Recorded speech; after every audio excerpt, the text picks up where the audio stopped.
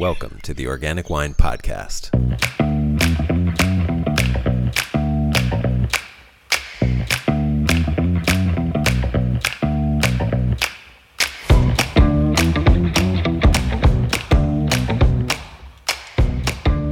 Today's interview is with Abe Schoener. Abe Schoener has been a disruptor and part of the avant-garde of the new school of California wine for so long that he's old school, new school. Since 2000, he's been the mind behind the Scholium project, his winery/philosophical pursuit of a natural vineyard-specific wine experience. But recently, he's moved his base of operations to downtown Los Angeles and is beginning to make wines from unique old vineyards in Southern California under the auspices of the Los Angeles River Wine Company. Some of the vineyards Abe is working with predate Prohibition and have been untouched by human hands since the 50s or 60s. In our conversation, Abe digs into how he has begun to carefully care for these special vineyards and make wine from them, and what these wines taste like now and promise to taste like in the future. We also talk about Abe's non-dogmatic perspective on being in the natural wine category, and his desire to make a wine a unique experience rather than something defined by grape variety. Abe's temporary winery location is outdoors in a downtown Los Angeles industrial zone, and we had the great fortune of recording this podcast while someone was jackhammering nearby throughout the entire conversation. So please bear with the authentic audio background texture. And other than that, it's a fantastic interview, so I hope you'll get as much out of it as I did. Enjoy! The sponsor for today's episode is Centralis Wine. That's Centralas Wine. You can learn more about Centralis at centraliswine.com, and full disclosure, Centralis is my winery. I started Centralis because I noticed a disconnect between the values that many wine drinkers have and the kinds of wine they choose to drink. I wanted to give those of you who love wine an option to buy wine that reflects your values. So Centralis is built on two pillars. The first is that Centralis wine will always be made with, at minimum, organically grown grapes. And the second is that we will always tell you every ingredient that was added during winemaking. Our first vintage will be released very soon. In fact, it may be available by the time you hear this. And it's pretty limited, so if you want to get some, please go to our website, centraliswine.com, and sign up for our wine list. Or go ahead and buy wine. That's Centralas wine.com. We're also on Instagram at Centralis Wine, and I can't wait to share our wines with you. Abe, thanks so much for doing this. I appreciate you Adam, it's taking such the time. a pleasure. Absolutely. We've made it happen. This is excellent. With a little construction in the background, it's going to be beautiful. I love it. Great. So when we last talked, I'll just prompt you, but basically I'd asked you what you'd cared deeply about, and you started talking about the vineyards that you're working with right now. You've found some really special vineyards here in Southern California. You've recently moved operations essentially to Los Angeles, and you found some great stuff here, especially around the mission grapes, some old vineyards that basically have been wild and growing wild mission grapes for 100 years at this point. Do you want to jump into that and pick up Absolutely the thread? You've done a very good job recapping. And so what I am really focused on now is working with old vine vineyards, especially in Southern California. And I am almost equally interested in Zinfandel as I am with Mission. But if you'll allow me to go on, I'll try to say why I'm interested in both and why I love Zinfandel. And why old vines and why Southern California? Okay, so all the whys. So what's funny is the why old vines and why Southern California. That's harder to explain. I can give concrete reasons for why one grape variety over another. Old vines, it's partly that there is something just magical. There's something that comes both from their scarcity as opposed to working with one of the thousands of vineyards that were planted in the 90s and 2000s. But there's also something about the way in which they reach back in time and connect you to other eras. Whereas a vineyard Is it? planted in the 90s or the 2000s is just another artifact of our era. And then there's Right. also something you might say biologically noble about the old vineyards, and that is just that they're populated with citizens that are way older than we are. I'm almost 60, Yeah. which seems already incredibly old to me, but 60 is not that old for a vine. There are vineyards that I work with that are 20, 30, 40 years older than I am, where the vines seem absolutely vigorous, healthy. You couldn't even imagine that they're in decline compared to some other time. One of those vineyards is Is not it? a Southern California vineyard, it's a Northern California vineyard called Bechtold. And there are 6 or 7 of us who work in that vineyard. The vineyard is leased and farmed by the Phillips family, and they're doing an amazing and wonderful job with the vineyard. And that vineyard was planted in 1870. Wow. Just incredible how old it is. And as I was That's saying, like oh, yeah. I mean, I it's, was gonna. yeah.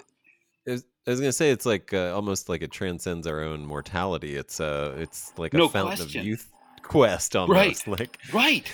And here's the strangest thing is that when you're in the vineyard, whether you're just sampling the vineyard in preparation for harvest, or whether you're making farming decisions, or maybe you're involved in pruning, in this vineyard, you never feel like, oh, I have to be really careful because the vines are so old and anything I do might threaten their health.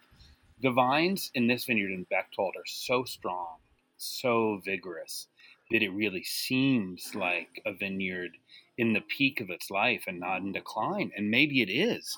Maybe that's something that we're wow. just not used to, that there are 140-year-old vineyards that are still in their peak. Do you But, think when they oh, go ahead, please. do, do you think when they planted that they had to do the same sort of things that we currently do, which is like you plant a whole vineyard and then every year you go through and like there's a vine that's not thriving and you replace it and you just keep doing that and keep doing that, and at a certain point they've all sort you've replaced them, and just by virtue of it being so old they've survived? Or do you think and that's what was happening, or were they not doing that and these vineyards just were sturdier and for whatever Yeah, reason maybe? there are many factors. Bechtold is a wonderful anomaly, and you can see where the people who farmed the vineyard over the years have replanted. Maybe if the replants are 60 years old, you can't tell them from the 140-year-old vines, but the replants that are 5 or 10 or even 20 years old, you can really tell the difference between those and the original Okay. vines. And in Yeah. Bechtold, there are very few replants. It's always been Wow. a really healthy vineyard. And one of the reasons for its health is something that a friend of mine has pointed to in her geology podcast. Her name's Brenna Quigley, and her geology podcast is called Roadside Terroir. And I Ooh. had a discussion with her about the old vine vineyards that I was interested in Southern California. And we both agreed that the geology that they all share is a really high degree, sometimes 100% composition of sand. And there are vineyards in Interesting. Northern California that are equally sandy, and those vineyards are really inhospitable to the phylloxera louse, or I Right. should say the louse that spreads phylloxera. And so that's one reason that the vineyards in sand have survived. But there are other things that are just beneficial about dry, sandy environments. And I think Bechtold has really benefited from that. Um, Yeah. um, Nice. yeah, it's So so. w- Oh, please go ahead. it, are those, is that a similar to environment to this the mission vineyard that you found here on the in the Temecula area on the reservation? It is and it isn't. Okay. The really the most remarkable vineyard that I work with anywhere is the vineyard that you just alluded to, that we refer to as Lone Wolf, and it's on a Mm. Native American reservation just adjacent to the Temecula AVA. and its soil is even sandier than the soil in Bechtold. You could Oh, describe wow. Bechtold as a sandy loam with a very high percentage of loam. Sorry, very high percentage of sand, and almost no loam. But um, Lone Wolf is pretty much pure sand, decomposed granite from the mountains that surround the reservation area. And its Oh, health yeah. is really due to a high degree to the sand that it's growing in. Nice. But and that sand is essentially just decomposed granite rather than the maritime influence, like the coastal vineyard Yeah, sand. the sand of Bechtold is has a very silicaceous origin in the Sierras, and it was brought down by the McCallumney River. And I'm not Hmm. positive what the deep geological origin of the sand in Temecula is, but it has a very different character from the very fine quartzy sand in Bechtold. But the biggest Right. difference is the presence of loam. There's because of the nearby McCallumney, there's alluvial loam in the area too, and there has always been very healthy growth in the area, wild vegetation at first, and then I think that there were some years of farming in Lodi before Bechtold was planted to grapes. But in Temecula, on the flats, the sandy flats where the vines are planted, there's almost no native vegetation because there's not enough Wow. water. The annual rainfall in Temecula is 11 or 12 inches a year, and it just doesn't support very much growth at all. There's some native grasses that spring up during the winter, but they tend to die down by about June. So at this Yeah. time of the year, when you walk in the vineyard, there's nothing growing there except for the grapevines. Wow. And I think you alluded to this when we talked before, even before the last time, that as this is the Organic Wine Podcast, obviously love organic viticulture, and you kind of made the comment, it's like, well, it almost doesn't matter because they're basically haven't been tended, basically wild since I mean, whenever they stopped being tended, 80 years ago or whenever it was. Um, Now that you're working them again, I mean, do you care? Like how obviously you care, but I mean, how are you doing that? Like, how do you approach this treasure of a vineyard, in terms of like now working with it, taking grapes out of it, trying to nurture its health and things like that? So your point is very good that the vineyard is so special, and in this particular way that has to do with the fact that it has not been farmed in any consistent or careful way, probably for 60 or 70 years.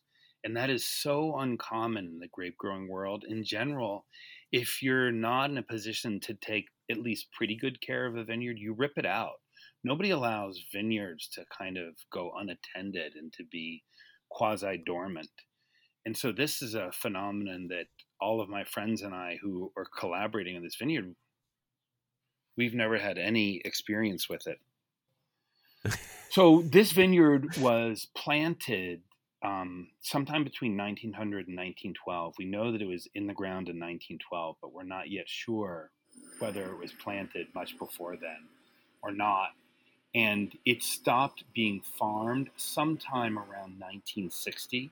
And we know that from the Mhm. present owner of the vineyard, who inherited the vineyard from his father, planted by his grandfather. And he knows, he was born about 60 years ago. He knows that there's a tree, an oak tree in the middle of the vineyard that was a sapling when he, the present owner, was 6. So the sapling in the middle of the vineyard, even if it's only 3 or 4 or 5 feet tall, that's a sign that they had already stopped farming the vineyard, because you'd never allow an oak tree to start to grow in a vineyard. So that's a sign that at least a few years before his 6th birthday, they'd stopped farming the vineyard. So about 66, 70 Wow. years ago, they'd stopped farming the vineyard. Um, the result of this is that there are vines in the vineyard that have grown in a way not influenced by human activity for that period of time. And that's something you just never get to see. And one of the things that you might expect from everything we know about viticulture is that vines really need human care to thrive. And what we have found in this vineyard is that these untended vines that date from between 1900 and 1912 and that stopped being farmed probably around, sometime in the 50s or 60s, that these vines are very healthy. They might not be in their peak health, but they respond really quickly to a little bit of care. And I can be Mm. specific about what we have done to and with them this year. But Yeah. before I go on, I want to remind you and me of something you asked about, and that is a kind of fear that could accompany going to work at this vineyard. Because especially once you realize the vineyard's actually healthy and in a certain sense doesn't require you to intervene, then you become really full of trepidation about making changes to the vineyard that could affect it negatively. Right. Yeah.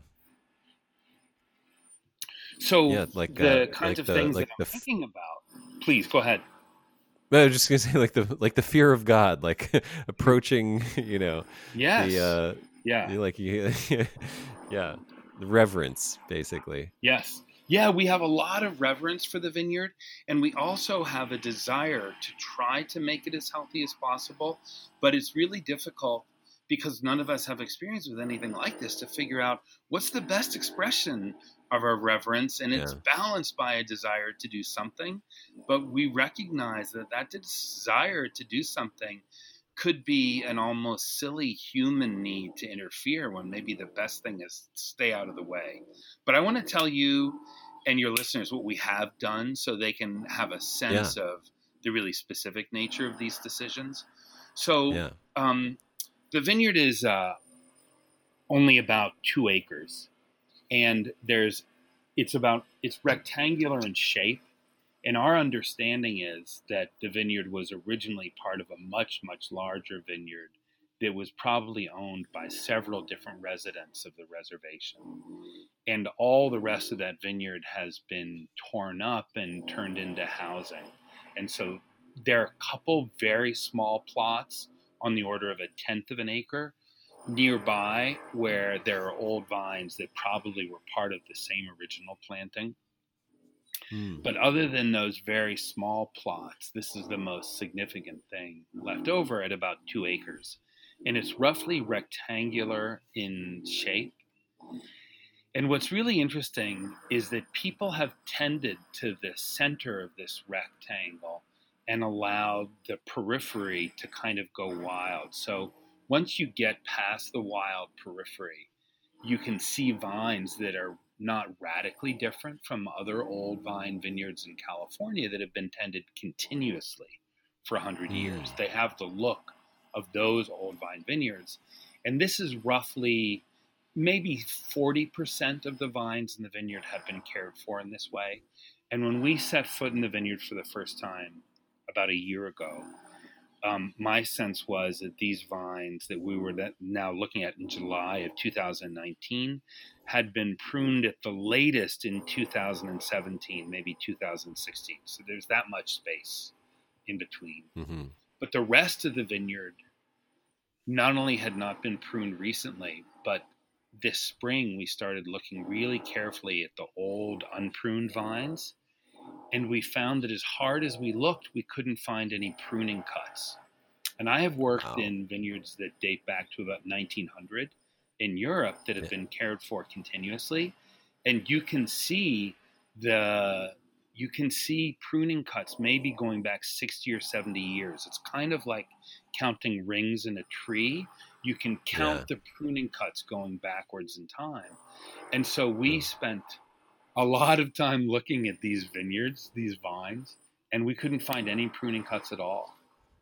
So Wow. it's really amazing. It's vines Wow.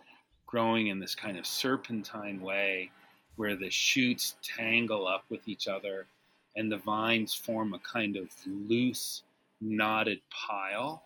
And there's nothing Hmm. like a central trunk. or the central trunk, or what is kind of like a central trunk, is just a thick area at the very lowest point closest to the soil. But there still could be, instead of 4, 6, or 8 shoots coming out of that central point, there could be 20 shoots coming out of it, and then another 20 Wow. shoots coming out of the circumference, maybe as much as 6 or 8 feet away from this central area. And those shoots are due to grapes having formed and ripened and then fallen to the earth and sprouted and made new plants. So each plant in this crazy area has a central, it's still not fair to call it a trunk. You could call it like a kind of main node. And that main node goes back to whenever the vine was planted, but it's surrounded by its own offspring.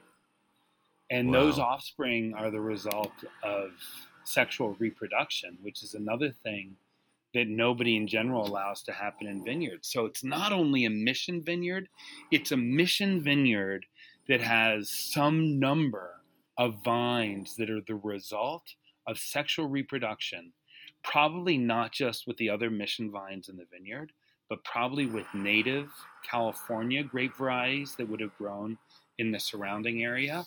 And let's say a neighbor had a Zinfandel vineyard that's now been torn up. Some of the vines in this vineyard are the offspring of Zinfandel and Mission. Right. And are they fruit producing? Because I know sometimes it's just a crapshoot. You can get a sterile vine.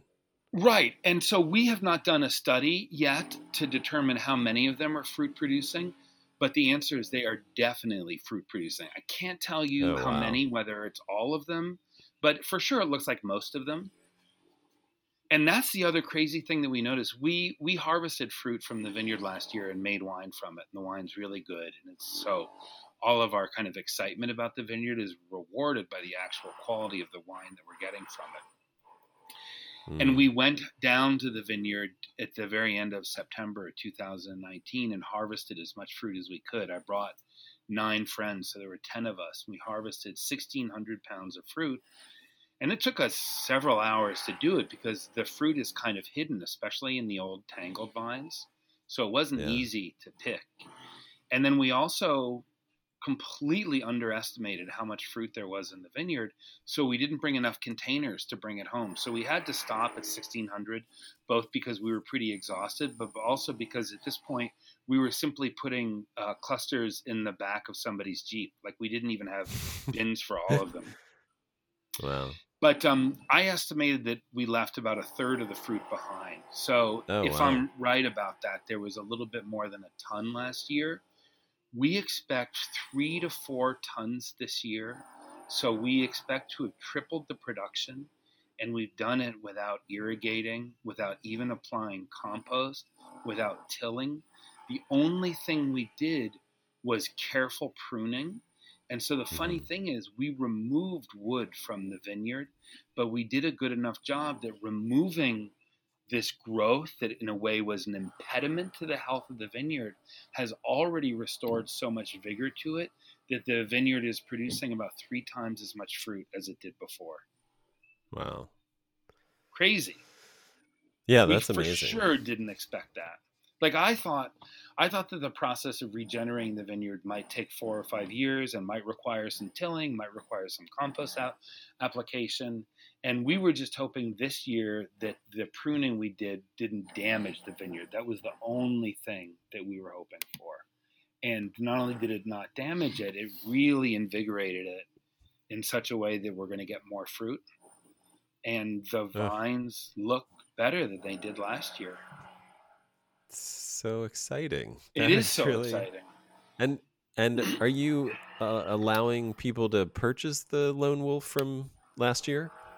No, we distributed it all to friends and family. We weren't ready for commercial production last year, but this year our intention is to make a commercial amount of Lone Wolf. It's funny, I'm bad enough at numbers that I can't tell you off the top of my head how many bottles we expect, But Yeah. I think we got nearly 20 cases last year. So if I'm right about tripling the amount of fruit this year, we'll get 60 cases, which is a real amount of wine. Yeah, that's And great. we will release that as part of other wines that we're going to make and release under the name the Los Angeles River Wine Company. So I guess with the reverence that you have to take into the vineyard, there must be some trepidation in the wine making too, because you could really screw it up there as well. You could, everything that you've tried to capture from this amazing vineyard could be lost if something goes awry. So what do you do when you I bring it agree in with to that, make it? and and I think that if we'd had more fruit last year, we might have done maybe two different ways of making the wine to make sure that at least Mm, one of them was good. But we felt like we yeah, only had enough fruit for one fermentation. And we also felt lucky. So, which is not the same thing as being confident, for sure, not the same thing as being arrogant. But we felt like we had been, in a way, blessed to even be led to the vineyard. We felt like the harvest yeah, had gone really well and the fruit looked good and tasted great. So we felt like we were kind of on a roll. So we just took a shot and we made only one wine, and that wine turned out really well. And it will for sure nice. guide what we do this year. So I don't even know that we'll do an experiment this year. If we get a little bit more fruit next year, which I think is likely, then maybe next year will be the first time that we try to make two different wines from the vineyard. But right now, I think what we're simply going to do is, to a really high degree, repeat what we did last year. Can you talk about that? What you do with winemaking? Yeah, so all of my wines at Scholium and the wines that I'm making now at the Los Angeles River Wine Company are guided by principles that are either identical or similar. And the only difference between identical and similar is that the vineyards that we work with in Southern California might, to some degree, end up being different from the Northern California vineyards. So we might have to apply some different principles. I'll give you one example. Hmm. There's a Sauvignon Blanc vineyard that we've worked with in Sonoma since 2005, and we get fruit from two different sections of the vineyard. And from the beginning, it seemed to me right that the fruit from one of the sections should make a wine that's really not so different from traditional wines made in Sancerre, meaning you use SO2 to inhibit malolactic fermentation. You use SO2 and maybe other techniques involving the vessels that you ferment and age in to minimize contact with oxygen. And because you haven't allowed the wine to go through mallow, you filter it before bottling. And we only make Hmm. one or two wines a year from Northern California fruit that we treat in that way. Everything else is no SO2 and no filtration. And so far, I Hmm. haven't seen a vineyard in Southern California that looks like what it's calling out for is that treatment. So at the moment, we anticipate not making any wines where we inhibit malolactic fermentation. That means that everything will be made with no SO2 or low SO2 and no Mm. filtration. But I might find a vineyard that seems to call for a different treatment. And then another principle that for sure we apply at both wineries is the following. If you work with the skins of the fruit, then you work with the whole cluster. So we don't destem. The last Hmm. time that we destemmed regularly was around 2010. And the last time that we used a destemmer, the machine at all in any winery that I've worked in was 2015. But Mission, it turns out, requires an exception to this principle because Mission is super tannic. So if you Hmm. work in our normal way and don't destem and make a wine from the skins and the seeds and the stems all together, and you allow the stems to sit in the developing wine as the sugar turns to alcohol, it's very hard to keep that wine from becoming too tannic. And so Hmm. I got advice from my friend and colleague Raj Parr last year to destem the Mission. I couldn't imagine that we got from Lone Wolf. I couldn't imagine completely going back on this way of making wine. So we destemmed 70%. And by God, the wine is so tannic that what it resembles, even 70% destemmed, is it resembles Nebbiolo made as a skin fermentation, not made as a rosé, more than anything else in the world. So he was right. Wow. Mission is Yeah. super tannic. So we anticipate destemming by hand, not using a machine, but destemming by hand the mission next year to about the same degree, 70%.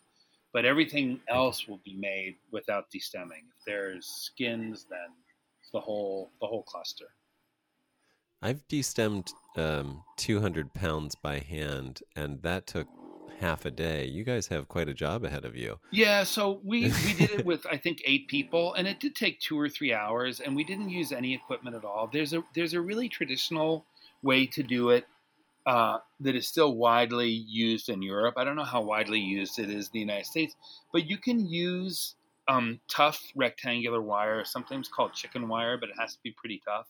And you can make a Oh, screen with that wire, and you just rub the clusters across the screen, and the got it. crisscrossing wires do a pretty good job pulling the berries off the clusters. So you're not like picking each berry off by hand. But the other way we did it that worked pretty well is we foot tread everything. Everything we make gets foot treaded. And so Yeah. we foot treaded 100% of the mission from Lone Wolf last year. And then we just like picked the stems out by hand from Yeah. the mash made by foot treading. Yeah. I've done that as well. Again, a big chore to a certain extent, and a sticky Yeah, chore. yes, definitely sticky. um, but I love that. The chicken wire. I'm probably doing a little experimental home brew this Uh year, huh. and that chicken wire sounds like a great idea. I might use that. That sounds really smart. I So, totally get that. That since you're talking about your winemaking, do you mind if I reverse things briefly? And I know that your listeners might know to some degree what you're up to, but I know to only the smallest degree. So, would you mind briefing me what you're doing in winemaking right now? Yeah, sure. I mean, what I was just talking about is actually there's like it created a little neighborhood group. I live here in South Central, and there's a great community of people that gather for like morning walks or runs, and then that group has created these various offshoot groups. And so I was like, hey, I'm into wine. I could create a sort of education and gathering group around wine, which I did. And now this year, I asked who wanted to maybe learn to make wine. So there's a vineyard up in Antelope Valley that we're gonna pick grapes. There's I think four different people, and just this is like people who've never made wine before, and so I've talked them into coming up. They'll each pick around 100 to 125 pounds of grapes, and then we'll go through the process of making wine. So that's more like an educational thing. Like I just want to get people excited about wine, learning about it, and making it, and that's just home winemaking stuff. And then Centralis is our winery that we just over a year ago started. My wife, when I say we, my wife Wendy and I Mm-hmm. started just over a year ago because we saw this gap. We have a lot of friends who drink wine, and they care very much about the world and the environment, and being a positive force and a solution to the Mm-hmm. problems, and they drink wine that doesn't necessarily reflect those values. And so we're like, Mm-hmm. hey, we see a gap, we see a disconnect here, so we wanted to help to bridge that gap by creating wine that's grown organically or better, and making some really delicious wine that people love to drink, that's an easy option for them and also reflects their values. So we're getting most of our grapes from our first vintage, Santa Barbara County. Mm-hmm. So some actually out where Raj is growing in the Santa Rita Hills, I'm getting some really nice Pinot, and then some Mourvedre. We're doing a Mourvedre from Biodynamic, one that's further inland, up in the county, in Santa Barbara County, and also a barrel aged rosé that's a Grenache Syrah blend that we put in, that's actually got some new American oak on it, and has spent about 10 months in Oh, barrel. And we interesting. actually, Huh? yeah, we bottle our first vintage Wednesday. So Great. we'll That's so be exciting. yeah, and that's that. And then we'll see next year. I mean, already making plans and expanding and trying new things, and Great. want to do some fun stuff. Thank you. Yeah. Yeah, thank you for asking. And I'm gonna ask you a probe. I don't know. I mean, this is I don't know what kind of a question this is, a reactionary question to get a reaction out of you. So Sure. I think you would be put in the camp of natural wine. I would say a lot Right. of people would refer to you as somebody in that category. Do you see yourself in that category, or do you see a different category? Are you I comfortable with that do. I category? see myself in the category because the category exists outside of me. So the question about whether I see myself in it demands stepping back and looking at this much larger phenomenon and asking about my place in it. And I feel like there are wines that I make that could not be more appropriately categorized than to be put in with other natural wines. Yeah. No commercial cultured yeast, no SO2, no filtration, organic grape growing, all of those things. But I think the difference is many people are really deeply committed to those principles and can't imagine making wine in any other way. And that I do not feel. I am Yeah, still no, interested. Yeah, go ahead, please. I was going to quote you to you. So, but just reading your website, I love there's a line that you say that the wine is of the microbes, but not for the microbes, which I think speaks to a real, like stepping away from the ideological dogmatism and being a Yeah, little practical and a little yeah, pragmatic. yeah. Um, In a way, I would hesitate. I like that. I appreciate that. I definitely want to avoid dogmatism. I feel like I want to avoid dogmatism in any endeavor, and so my winemaking is not marked by dogmatism. It's also not true that I'm making wines that are filtered to avoid being dogmatic. I'm making them because I want to make them, because I enjoy drinking them, and because I think other people would enjoy drinking them. And as I said earlier, there's some vineyards that I work with that present themselves in such a way that I feel like my talents, my skills, my aims are best going to work with this vineyard by making a wine that would not fit within the boundaries of natural wine. That for me is the exception, not the rule. But I do feel like there are vineyards that I come across where I feel like what I can best do with this vineyard is to make a white wine that doesn't go through malolactic fermentation. And that wine will be, by definition, not natural. But that Right. doesn't mean that anything goes for me. I'm for sure willing to use SO2. The wines that Hmm. we made this year for the Los Angeles River Wine Company, most of them are 0 0 wines, but not all of them are 0 0. None got SO2 at the beginning of fermentation, but some of them got a Hmm. little bit of SO2 during aging. Some of them got a little bit of SO2 before bottling because we thought that the addition of the SO2 would make for a better wine. Not necessarily a cleaner wine. I don't know if that's the distinction, but I might sometimes say a clearer wine. That one of the things I feel like SO2 can do is bring clarity and sharpness to a wine. Could be an artificial clarity and sharpness, like using a filter on a photograph. I don't mind that distinction, and if that's the right way for understanding it, I feel like sure, full speed ahead. But with Yeah. most of the wines that I make, I'm looking for something else that is best achieved by not using SO2 and uh, not just by not inoculating with commercial yeast, but to make sure that the microbiology of the wine is actually as healthy, as vigorous, and as complex as possible. And that is usually, but not always achieved with the lowest degree of intervention. So there's some people who think of intervention as an evil in itself. I don't think of it as an evil in itself. And I also think it's a very difficult distinction to bring to bear both in farming and winemaking to say what counts as an intervention and what doesn't. But what I can say for sure is that in most of the wines that I make, we are doing everything we can to make the microbiology as healthy as possible and as complex as possible. And in general, the best way to achieve that is by getting out of the way, not by doing particular things. Hmm. Yeah. I noticed something just, I don't know, it's an observation that you can, again, react to. I mean, when you come up through sort of traditional wine thought, I guess, in the wine industry as we've grown up with it in the last 30 years or whatever. It's very grape variety dominated. Mm-hmm. If you it, Mm-hmm. like is one way to think about it. It's very like, this is a great place to grow Pinot. This is a great place to grow Right. Cab. The wine is of Pinot. The wine is of Cabernet or Chardonnay.